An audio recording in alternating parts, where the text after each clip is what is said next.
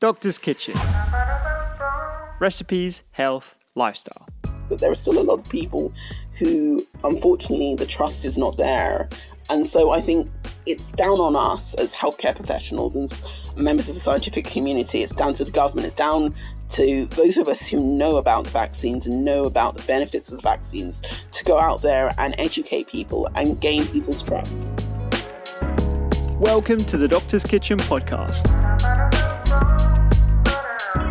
The show about food, lifestyle, medicine, and how to improve your health today.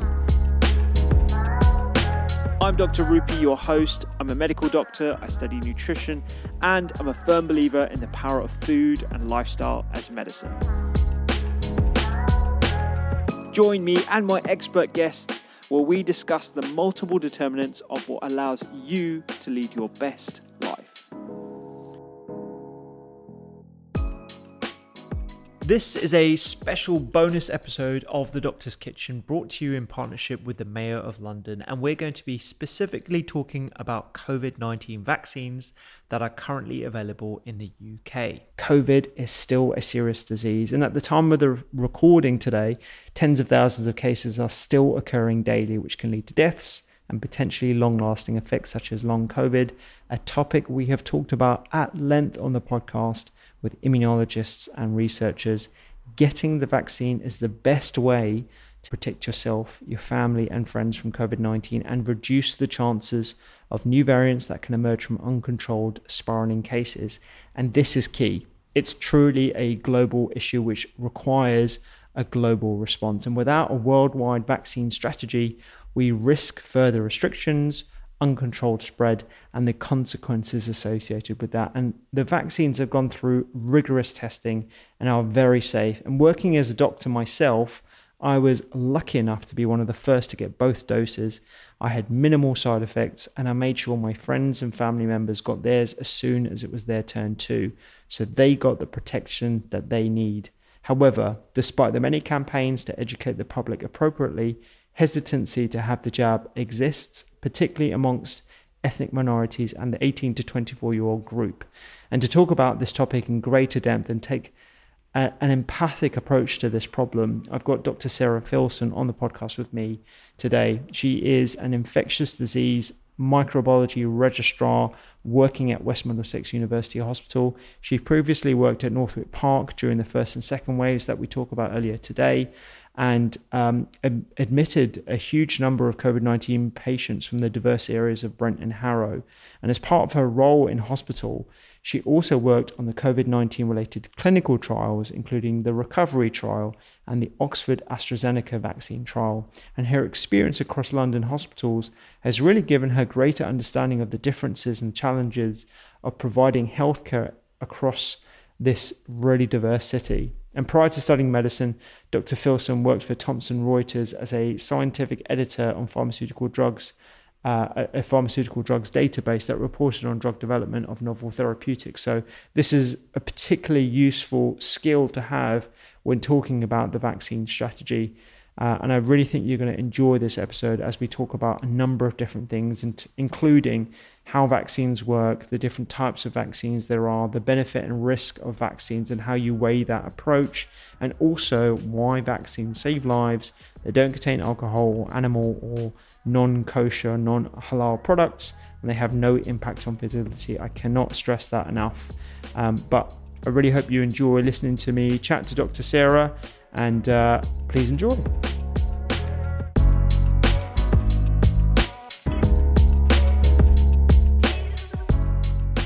So you were working at Northwick Park for the majority of the pandemic. Yeah.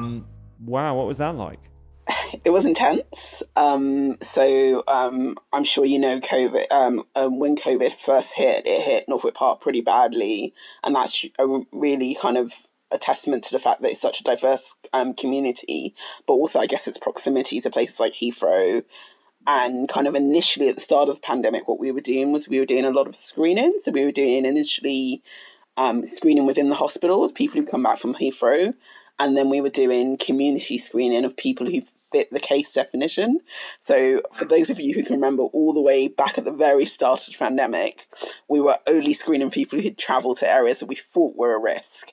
And I say we thought were a risk because obviously we then found out that obviously we had lots of local community transmission without travel history, but we started off screening people from China and then the surrounding Asian countries, and then moving into kind of Europe when Italy got quite badly affected.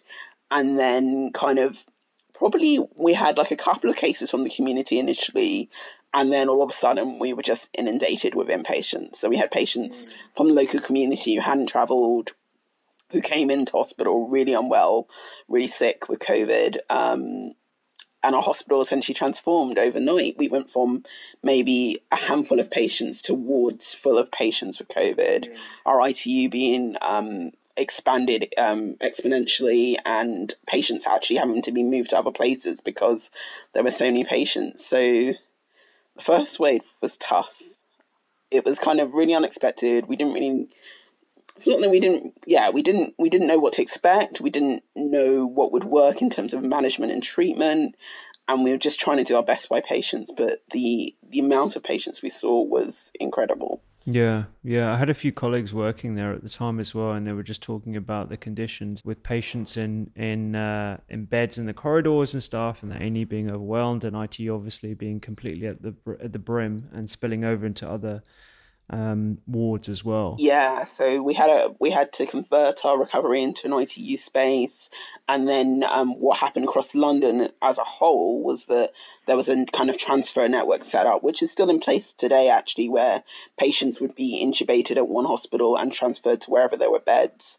And so it was a massive logistical operation, and it was obviously quite stressful, especially for kind of those people working in ITU, and also kind of in areas like A&E, and for us as an infectious disease team, it was quite challenging because we were kind of teaching the rest of the hospital how to use PPE properly, ensuring infection control was okay, trying to counsel people about what we thought was best to do and what we thought wasn't best to do. And so there was a lot that happened in the first wave that was stressful, but one of the things that was good about it, I guess, was the fact that the teams and the hospitals, they pulled together so well.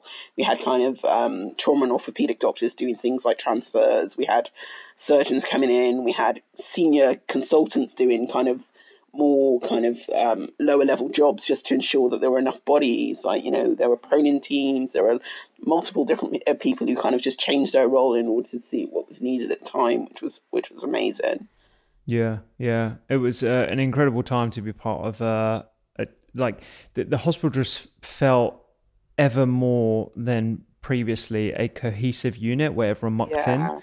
And it was strangely nice to be part of those teams that were just, you know, filling in gaps and stuff, and everyone putting their hand up. Yeah, I think that was really good, and I hope it's something that we can take forward from the pandemic, actually, more kind of cross-speciality and more cross-site and more collaborative working across London. That would be amazing. At the start of the pandemic, I was asked about the likelihood of a vaccine, and I was like, it's going to take a long time. I was very skeptical of a vaccine. And so the fact that we had a vaccine so quickly, I still am genuinely amazed. So why don't we talk about what vaccines are and Sure. the different suite of vaccines we have currently? Definitely. I mean, I think we all are amazed by what science has done and what the scientific and the medical community have done in this last year and a half. It's been incredible. It's been like nothing we've ever seen. So in terms of the way vaccines work, essentially, vaccines use a part of a infections, so an infectious agent such as a virus, a bacteria, a fungus. They use some part of it, whether it be live, a bit of protein, a bit of an inactivated part of the infectious agent, in order to introduce your body to the infection in essentially a non-harmful way. So the infectious agent, whether it be in a subunit or a protein, or in the case of vaccines we have at the moment, the messenger RNA and the viral vector, they allow your body to come across a part of the infectious agent and to then use your own body's immune system to make an immune response. So with the specific vaccines that we have for COVID, what we have is we have a part of the virus called the spike protein, which is essentially, I like to say, the key for the virus. It allows it to enter cells. And it's kind of one of the reasons why they're called coronaviruses, because if you look at the virus under an electron microscope, you see the little spikes, and that's where the kind of name corona comes from. And essentially these vaccines, they use a genetic code for the spike protein in order to introduce it to cells in the body.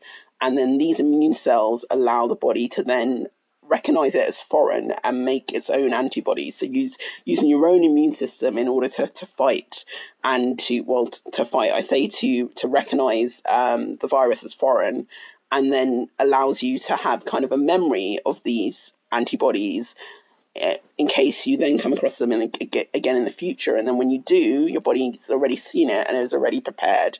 So it's a bit like a kind of, I guess, an infantry soldier who's gone ahead, has got some information, gathered some information, so that then if you ever come across this adversary again, they're already ready. They're good to go. And we have a suite of different types of vaccines, don't we? So you mentioned a couple. There's live attenuated, live mRNA, which has obviously garnered a lot of interest. Which ones were you involved in, and which ones are you privy to in terms of the ones that we have? Yeah, so from a COVID vaccine point of view, our site specifically did the Oxford AstraZeneca vaccine trial, which is a viral vector vaccine, but obviously within the UK already approved for use and widely available now in the community are the two messenger RNA vaccines. So that's the Moderna and the Pfizer one, and then the viral vector vaccine, the Oxford AstraZeneca vaccine. So those are the ones that are available within the UK, and all of them have been trialled extensively in both the UK and also in other countries in order to ensure that they're safe and effective. Yeah. And you were talking about how you were responsible for examining symptoms and side effects of the vaccines as well. How do we go about assessing the benefit-risk ratio? Because I think in terms of people's hesitancy with regards to getting the vaccine, which we'll come to talk about in a bit more depth, one of the things is potential side effects. And so it's taken a bit of convincing for a lot of people to be confident that they're not going to get any side effects from what is a relatively new medicine. So how do you go about assessing the benefits and risks but before it's actually permitted to be used under MHRA guidelines? As an FYI, before I became a doctor, I used to work for a company called Thomson Reuters, and I used to work on a pharmaceutical drugs database. So I know a little bit about drug development, in that I used to look at studies for multiple different drugs. And before any medication, vaccine, anything used for kind of human consumption, etc., what happens is the drug or vaccine in question goes through a series of trials. So obviously the initial trials are something we call preclinical trials, and these are often kind of animal studies or cell studies that are done in a lab. And then once you've done those, you can then take them into clinical trials. And often what tends to happen with these trials is they tend to be done kind of one after another, and often can take years and years, which is one of the reasons why people are like, how has this been done so quickly? How is it even possible? And what kind of happened with this development, the first thing to say is that the technology wasn't new technology. So the viral vector vaccines, we actually have one that's already approved. And many people may or may not be aware that actually there's an Ebola vaccine that works under the same technology as the Oxford AstraZeneca vaccine, which has been approved. And this technology has been available for a while now. And so they already had kind of an insight into how these vaccines might work. They'd already done similar work in kind of MERS, which is Middle Eastern Respiratory Virus, which is another coronavirus, and also the SARS virus. So there was a lot of pre-work that's been done over decades already before these vaccines even came into clinical trials. So then in terms of clinical trials, there's a first phase that looks primarily at safety. And it's normally like a smaller number of people. So we tend to say maybe tens to hundreds of people, often tens. And then you go into the second and third phases, which look at efficacy and also ongoing safety. And they tend to be bigger trials. So you go kind of tens to hundreds to thousands. So generally, phase 3 trials have thousands of people in, and they're often based in multiple sites, often in different countries around the world, in order to get as much data and as much rich information as possible in regards to kind of whether or not these vaccines work in different types of people with different types of conditions, etc. And so that's a great thing about these trials, is that they were done at a time where actually it was possible to do the trials in multiple different sites and in multiple different areas of the world. And this was partially, unfortunately, due to the fact that the pandemic was ongoing and was rampant in a number of different areas. It was also to do with the fact that actually so much money and funding was put into it, and there was so much extra effort and work put into it. There were a lot of people who were working on other things, but when the pandemic came along, they were like, okay, this is our number one priority. And so people pulled really long hours. They did loads of extra work in order to ensure that these trials could go through the stages as quickly as possible, but by not cutting corners. I think that's the important thing to note. There were no corners cut. These trials went on as they should do and were regulated in the same way that any other trials would be. It was just very fortunate that there was a lot of money and time and effort put into this process. One of the other things that often can delay the availability of a medicine or a vaccine or whatever to market is the manufacturing process. So one of the things that often happens when drugs or vaccines are in trials is that the manufacturing process, the regulatory processes, all of those things are left until they definitely know that this vaccine, this drug, is going to be approved. However, what happened in COVID, which was really good, was that they started to ramp up the manufacturing processes for like the kind of basic elements of and ingredients of the vaccine, and they started to ramp up all of those things at the same time as doing the trials. So once the regulators had reviewed the data and allowed authorization of these vaccines, it then allowed quick production and rollout of the vaccines. And that wouldn't have happened if it wasn't a pandemic. So there are things that were different about the way in which these vaccines were approved, but they still went through the necessary steps. And I think that's the thing I always like to reassure people of. Yeah.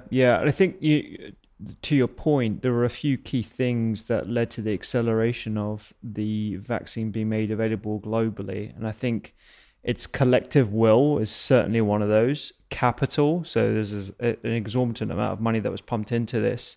And you had a global sort of effort as well. It was definitely a global effort, yeah. Yeah. There's a lot of sharing of information across scientists, and I think all those typical barriers were really brought down, which is why you saw this sort of collective effort come up with a suite of different vaccines. In terms of the side effects that we know about at the moment, what are the key ones that we are aware of? And also specifically, there was one that was painted in the news as a really big issue. And although it is a big issue in terms of brain clots, it's exceptionally rare. And it was very hard to communicate just how rare this. I mean, I was asked on live TV a whole bunch of times about this, and I hate to talk about it because it was just so rare. And actually talking about it exacerbates people's fears about it as well. And I don't think the media really understood that. So yeah, perhaps we could talk about those side effects. So I think the important thing to say is most medications, vaccines, etc., will have some kind of side effects. So there's nothing really that we use in terms of medicine to make people better, or vaccine-wise in terms of prevention that isn't without side effects. We like to say that these vaccines are reactogenic, which means that the side effects that most people will experience are to do with the fact that the vaccine's actually working. And so often younger people may have more side effects than older people, actually, because of the fact that their immune systems are a bit more robust and active. And so the main side effects that people will talk about, and generally I like to say that these tend to last between 28 to 48 hours, sometimes a little bit longer, sometimes a little bit less. I was very fortunate I didn't have any side effects, so probably I'm not the best person to talk about them, but I can talk about them anyway. I always tell people about the fact that they might get some pain or swelling at the site of injection. That's very normal and quite common. And then alongside that, people might get symptoms kind of that they might kind of attribute to similar to kind of a cold or a flu. So you get like maybe a bit of fever, a bit of chills. You might feel a bit myalgic, so your muscles might hurt, and also you might feel a bit tired. And that generally, like I said, lasts for about 24 to 48 hours and then tends to subside. And so the majority of side effects are short lived and not severe. That's the most important thing to know. And like I said, there are some people, if you're lucky like me, who don't get any side effects at all. I hope that means the vaccine's worked. I'm sure it has, but just... I'm feeling pretty good. I mean, I went through the whole pandemic and didn't get COVID and still have not had COVID, so I'm pretty sure I'm all good. But I still got the vaccine. So in terms of these kind of rarer, more serious side effects, and they are more serious side effects, we can't say that they're not. But I think the thing to say is these are very rare side effects. I think, now we're talking about something like 4 billion, almost 4 billion doses of vaccines have been given worldwide. That's a huge amount of vaccines to have been given. And if there was a lot of severe and serious side effects, we would have brought that up in the data. So I mentioned earlier on the different phases of the trials. It's important to know that once anything is authorised or rolled out, there's also ongoing surveillance. So in the UK, we call it yellow carding, and I'm sure you've probably done quite a lot of that in your career, where you have to report kind of side effects of medications that people report. And actually, anybody can do that. Anybody can say, oh, I've had this vaccine, I've had this problem, I'm going to report that. And that's absolutely allowed. And we want people to do that because we want to make sure that we don't miss any serious side effects. But in terms of the one that people have talked about the most, the side effect in regards to this rare clotting problem with the primarily seen so far with the Oxford AstraZeneca vaccine. And this is where, unfortunately, some people have had a period where they've had, or a problem where they've had this condition where they have very low platelets, but also an increased risk of clotting. And those two things together are quite a tricky thing to have to deal with medically and can be quite fatal in some people, unfortunately. And so that does exist, and it's not something that we would say doesn't exist. But I think the important thing to note is that we know a bit about this syndrome now. We know what to look out for. And when you go to get your vaccine, they'll talk to you about the types of things that you need to look out for in case this very rare side effect happens. And like I said, it's very, very rare.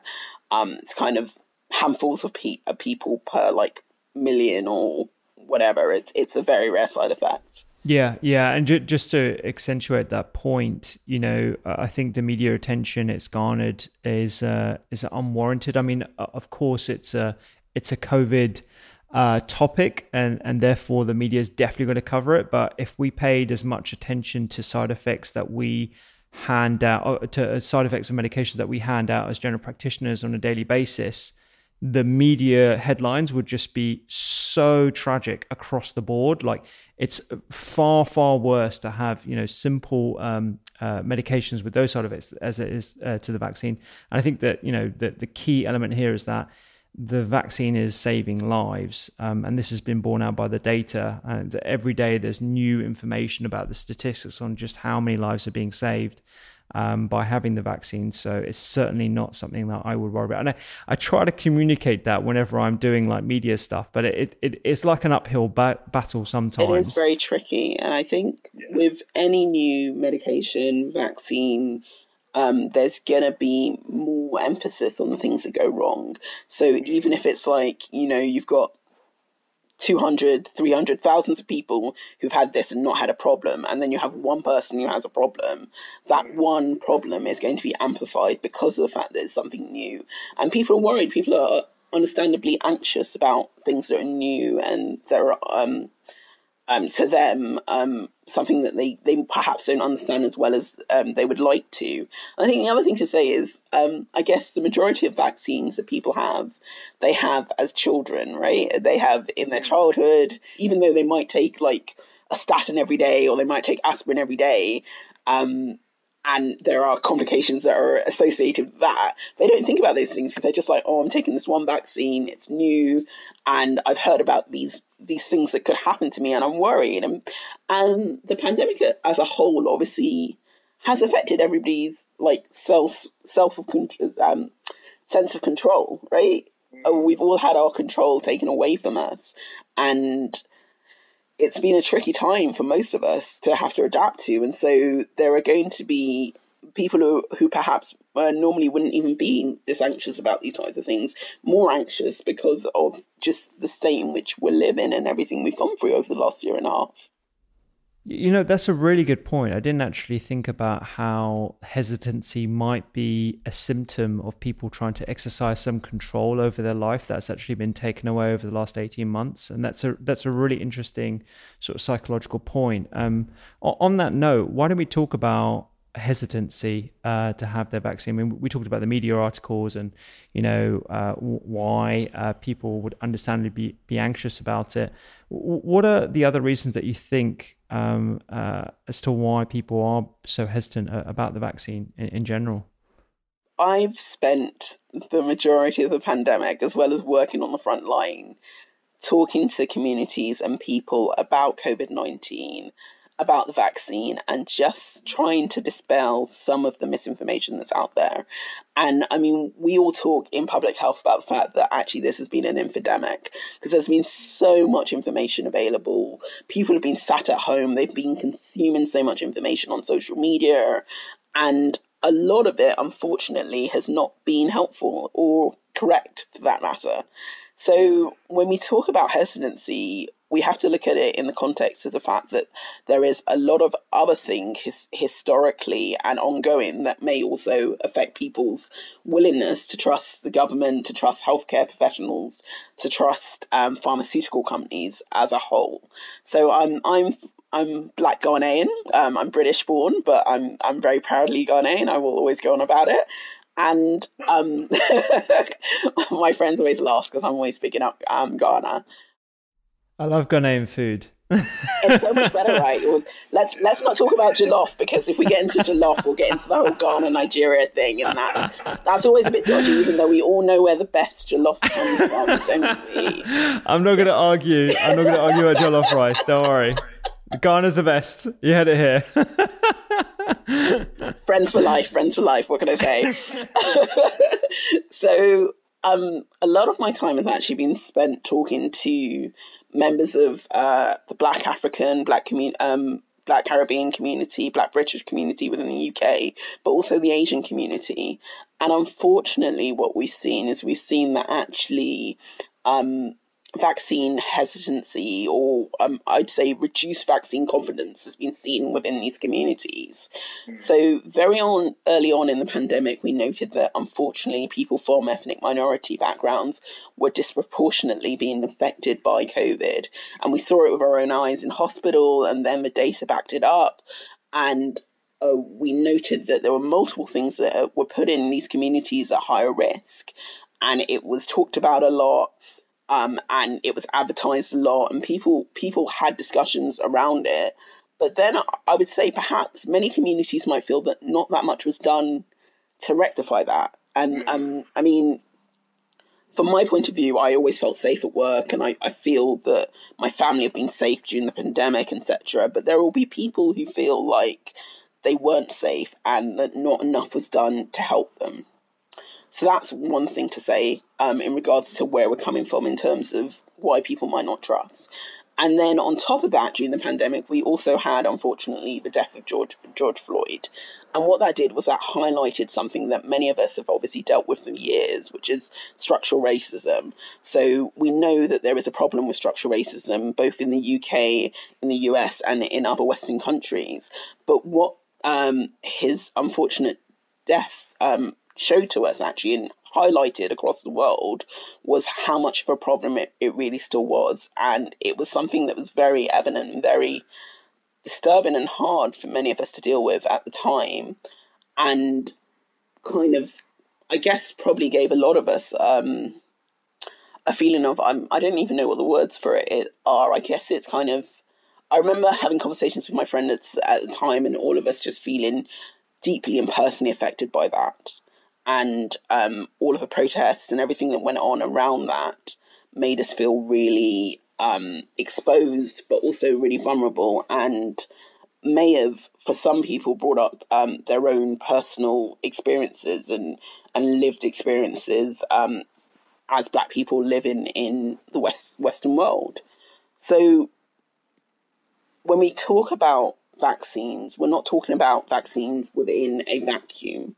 We're talking about them in the context of a world in which many ethnic minorities feel undervalued and feel discriminated against and feel stigmatized and feel like they're not heard and that they don't have control over their own lives. And then you say to them, look, we've got this thing that we think will help to protect you. But these are the same kind of news outlets. These are the same sources. These are the same people who people associate all of this other negative stuff with. So it's very hard to disconnect the two. I'm not saying it can't be done, and for a lot of us it has been done. A lot of us are like, actually, no, the vaccines will help to save lives and we want people to take the vaccines. But there are still a lot of people who, unfortunately, the trust is not there.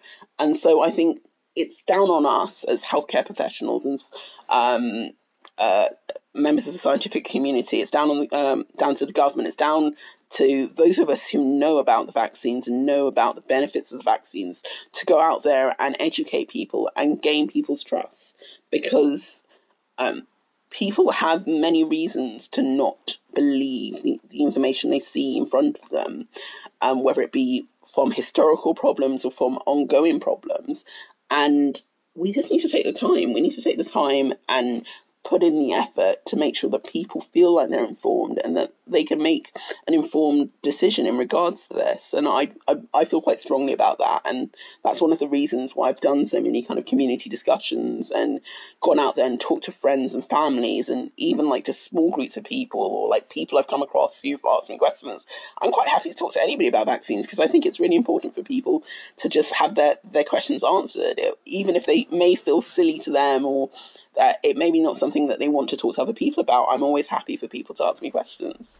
Yeah, absolutely. And I'm really glad we're taking sort of this approach to talking about this sensitive topic, because I think it's very easy for people to dismiss other people's concerns and just say, well, they're stupid for not taking the vaccine, or, you know, it can't be down to us to educate everyone. People need to take responsibility for themselves. This is what the data shows. Therefore, everyone should be having it, and if they're not taking it, then it's their own fault. Whereas actually, when you look at it through the perspective that you've eloquently put there about the systemic distrust that you might have in media outlets, it's understandable to see why there is lack of vaccine confidence.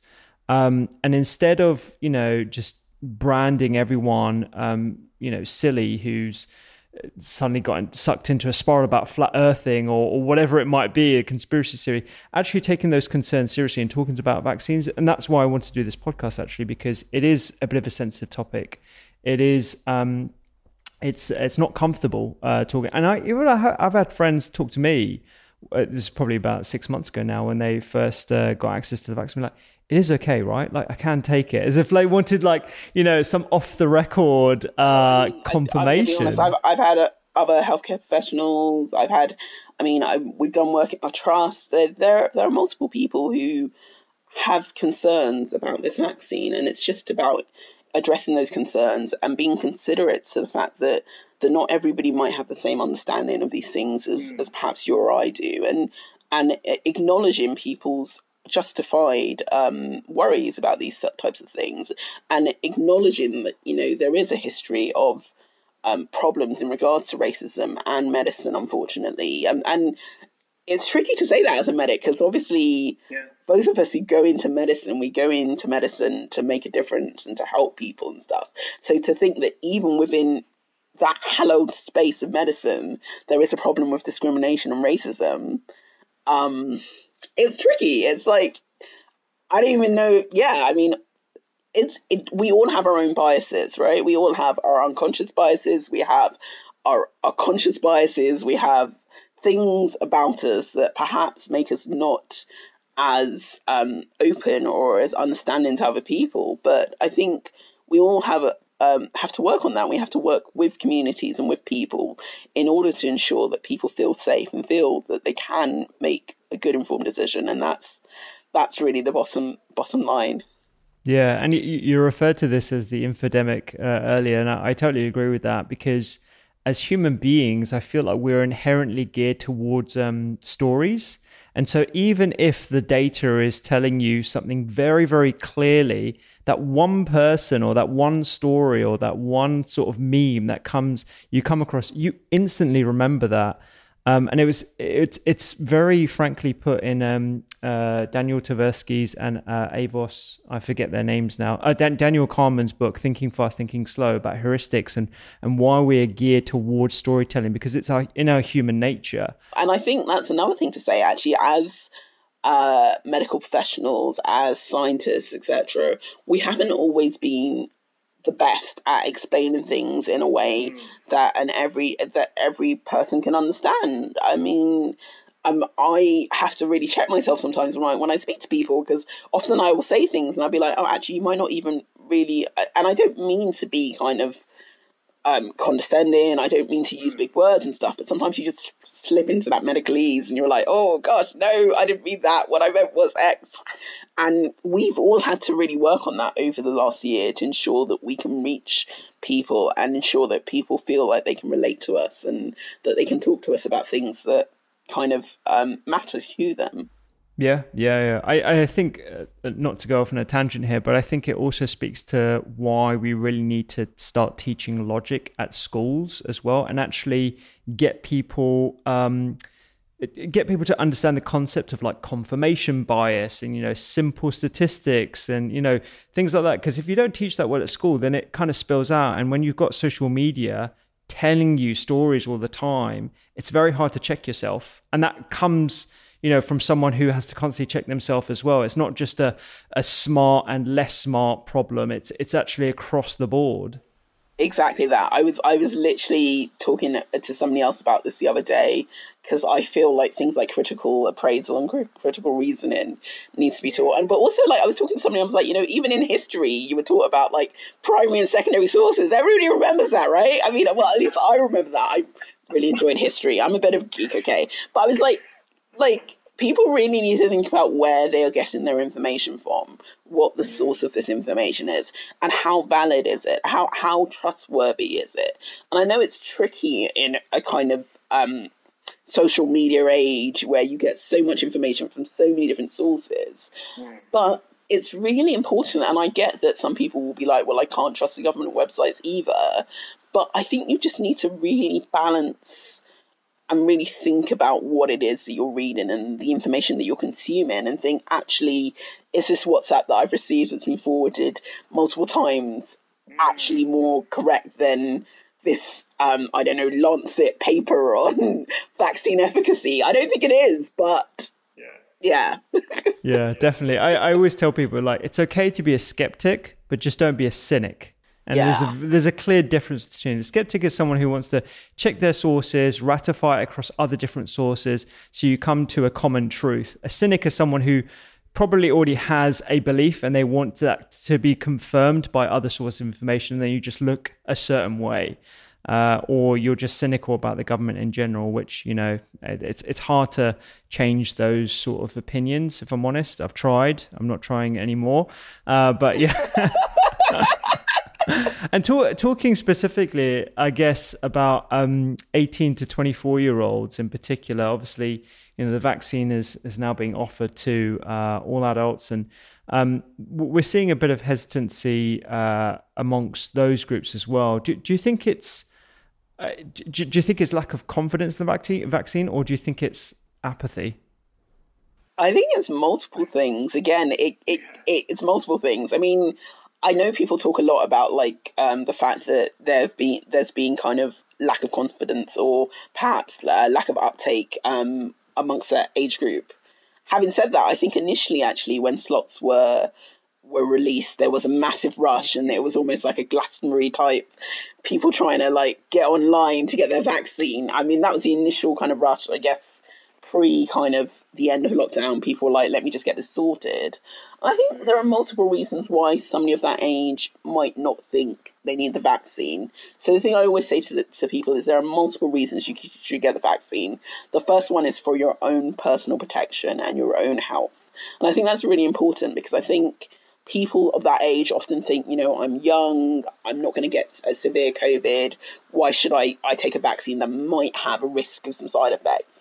And I think the thing to say to that is actually, even though you are young, there still is a risk of severe COVID, especially if you have other medical problems.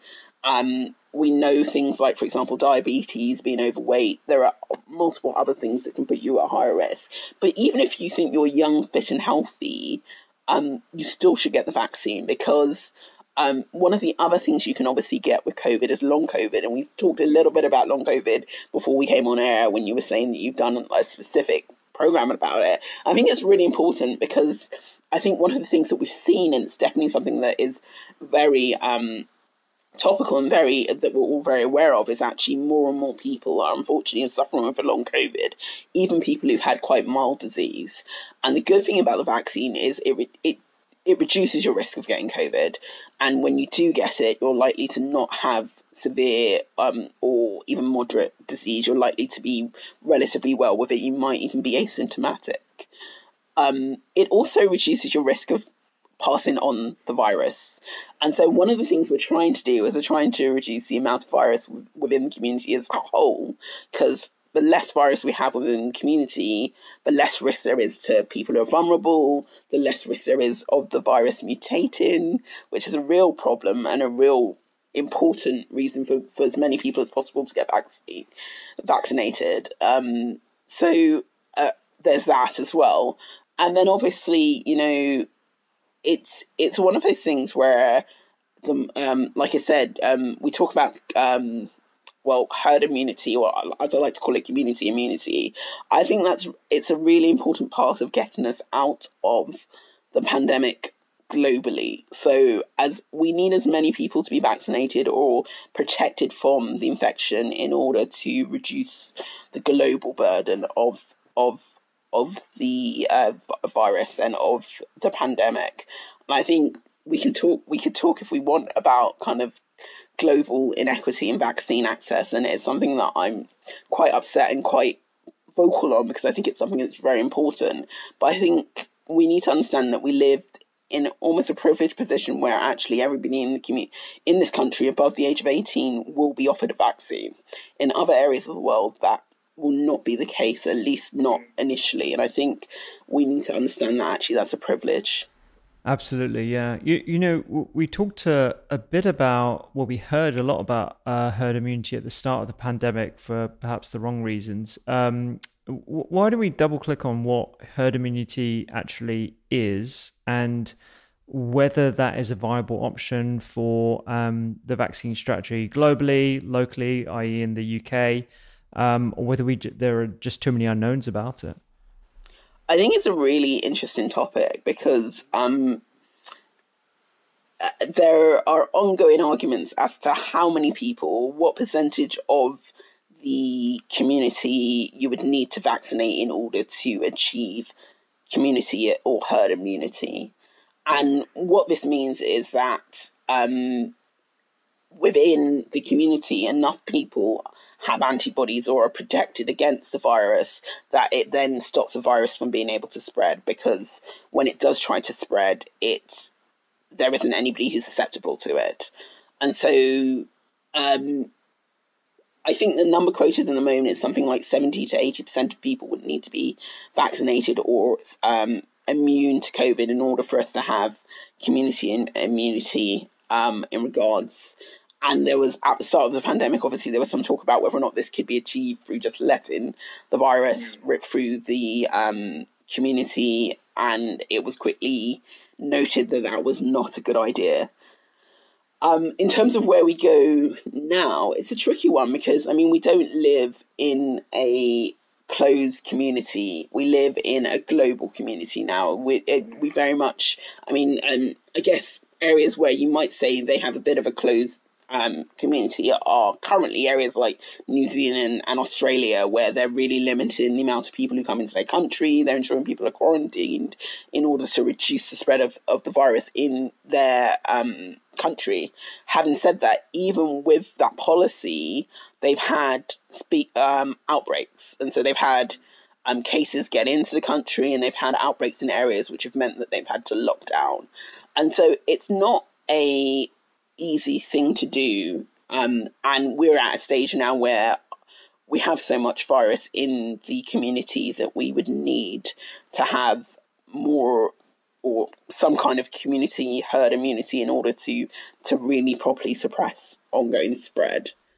Yeah, and I think there are some comparisons being made with other viruses, but it's very hard to compare those because of the difference in the replication rate, in the mode of spread, and a whole bunch of others. So it's not as simple as saying, well, with measles, you just need this. And so if we just achieve that, and to your point about how we live in a global community, I think that's a very important point. And actually brings me on to the next one about mutations, and how the vaccine efforts actually look to keep up with the increase in mutations. I'm losing count of the number of variations of this virus. You're learning your Greek alphabet. Yeah, I am. Yeah, it's being pushed. So the first thing to say is, so we know that there has been an emergence of a number of variants of concern over the last, I'd say like year to 6 months. The one that is of most concern at the moment in the UK is the Delta variant. I will call it the Delta variant. I won't call it anything else, but all of these variants were renamed because initially they were named after the place they were first identified. And I think that's really important to note, because just because something is first identified in an area doesn't mean it actually originated in that area. So that's something to bear in mind. And so these variants were all renamed in order to make them less stigmatizing for areas in which they may have first been identified. So the Delta variant, as we know, unfortunately, is more transmissible. So we've seen that it spreads more easily, and we think also that it may actually cause more severe disease, or at least in areas where it has spread significantly, there has been significantly severe disease. And that could be due to the demographic of people. It could be due to the other comorbidities. There are a lot of kind of things that are a bit unknown when it comes to exactly whether or not a variant is more severe, but definitely we can see when a variant is more transmissible, which it is. And what we've seen is that the vaccines were obviously initially developed kind of towards the start of the pandemic, so they were developed against the original strain or variant of the virus. And what we've seen in observational studies mainly is that there is a reduction in the efficacy of the vaccines in relation to the newer variants. Having said that, what's good news is that actually the efficacy against severe disease and hospitalization and death, which is the things we most want to avoid, have held up. So we still have very good protection against severe disease, hospitalization and death with the vaccines we currently have, which is great news. What they found was that, so we know that at the very start of the rollout in the UK, we increased the gap within which vaccines were given. And this was because we were we were essentially in the middle of, I guess we call it the second wave. And we had such a high increase in cases. What the government very quickly realised is that they needed to get as many people vaccinated as possible, whether it be with just one dose, in order to try and get that under control. So alongside lockdown, they decided that they were going to roll out the vaccines to as many vulnerable people as possible, and they were also going to prolong the dosing interval between the vaccines. Now, this was actually based on data that were available from trials, specifically the Oxford trial, actually, because within the Oxford trial, there were people who had a longer gap in terms of vaccination. And what we know from that trial, but also from other vaccines, is actually when you prolong the gap between a vaccination, it actually can be quite beneficial, because what it does is it prolongs the amount of immunity you have, and it could also boost it higher than it would do if you have a shorter gap. So that was one of the things they noted. However, what they've seen with these new variants is that because there is less protection with just the first dose, they've had to shorten again the interval between the doses. And so now everybody who's offered a vaccine will be offered their second dose within 8 weeks. And that, again, has been shown to be effective against the current variants. Having said that, we know that the virus will not stand still. It's here to survive, guys. Viruses are so clever, and essentially it will continue to mutate, especially if there's a lot of virus in the community. So, one of the good things about the type of technology these vaccines are made with, i.e. the messenger RNA vaccines, the viral vector vaccines, is that they're essentially like they're like a template in which you can slot in new sequences. So with the messenger RNA vaccine, you can just use a slightly changed genetic code within the same vaccine envelope, and that can be tweaked in response to the newer variants. And that's actually what's happened. So Moderna and Pfizer, I think also Oxford, have already developed newer vaccines that are more suitable to the current variants that are currently circulating within the community. And they've already started kind of booster trials to see whether or not they make a difference. And that there is a possibility that a lot of people come the autumn time will be offered a booster vaccine in order to give them greater protection, but also to increase their immunity.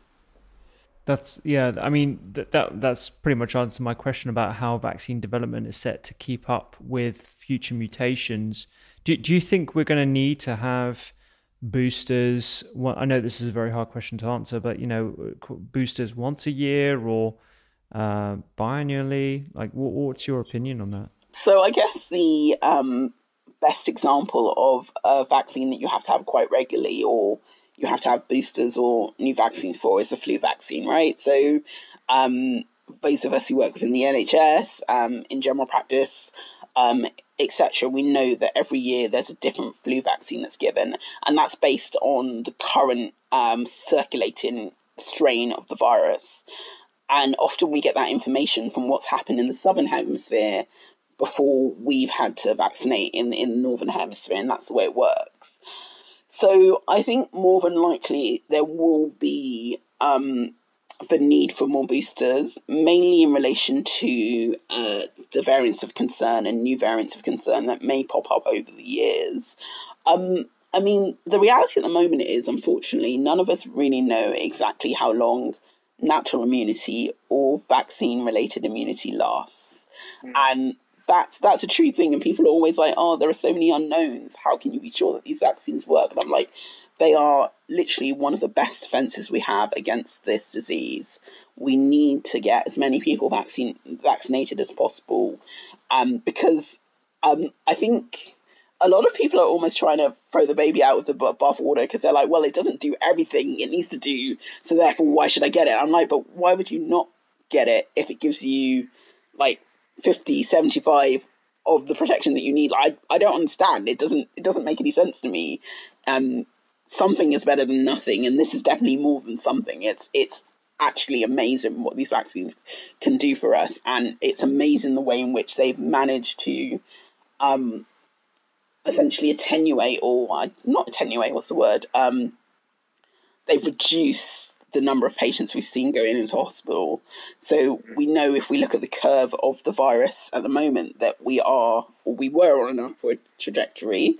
It's kind of dipped down recently, but I'm not convinced that it will continue to dip. But what we've seen is, despite this massive increase in virus and infections within the community, we haven't seen that translated yet into hospital admissions, and that's because vaccines are working, and that's just the long and short of it. It really is amazing to see, and we're so grateful for it. Yeah, absolutely. And I'm glad you kind of brought up that point, because I think that feeds into a lot of people's hesitancy about the vaccine, and that it doesn't do everything. It's not all singing, all dancing. If you took that approach to everything, you wouldn't exercise, you wouldn't eat well, you wouldn't take your statin, because I don't think you'd even leave the house. Everything. Would you leave the house? I don't know. I don't know, like... It's all about those marginal gains, and actually the vaccine is beyond marginal. It's massive, and that's why, you know, I've had my vaccine as soon as it was offered to me as a healthcare worker, which was right at the front of the queue, which is great for me and exactly. Colleagues. And I advise it to my parents and family members and anyone listening, actually. So this has been tremendous. Thank you so much, Dr. Sarah. I look forward to connecting in real life at some point in the future. That would be lovely. but no, this is really insightful, and I think, you know, it's lovely to hear another medic take an empathic approach to people's concerns. And clearly, you've had experience from talking to people within different communities and really reflecting what their concerns are with adequate responses. So, you know, to share that with the audience is brilliant. So I really appreciate your time today. No problem.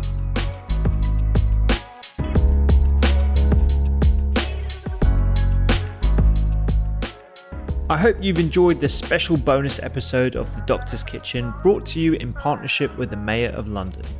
COVID is still a serious disease that can lead to deaths and potentially long-lasting effects such as long COVID, so please consider getting the vaccine as the best way to immediately protect yourself and your family and friends from COVID-19 and reduce the chances of any new variants that can emerge from uncontrolled spiraling cases.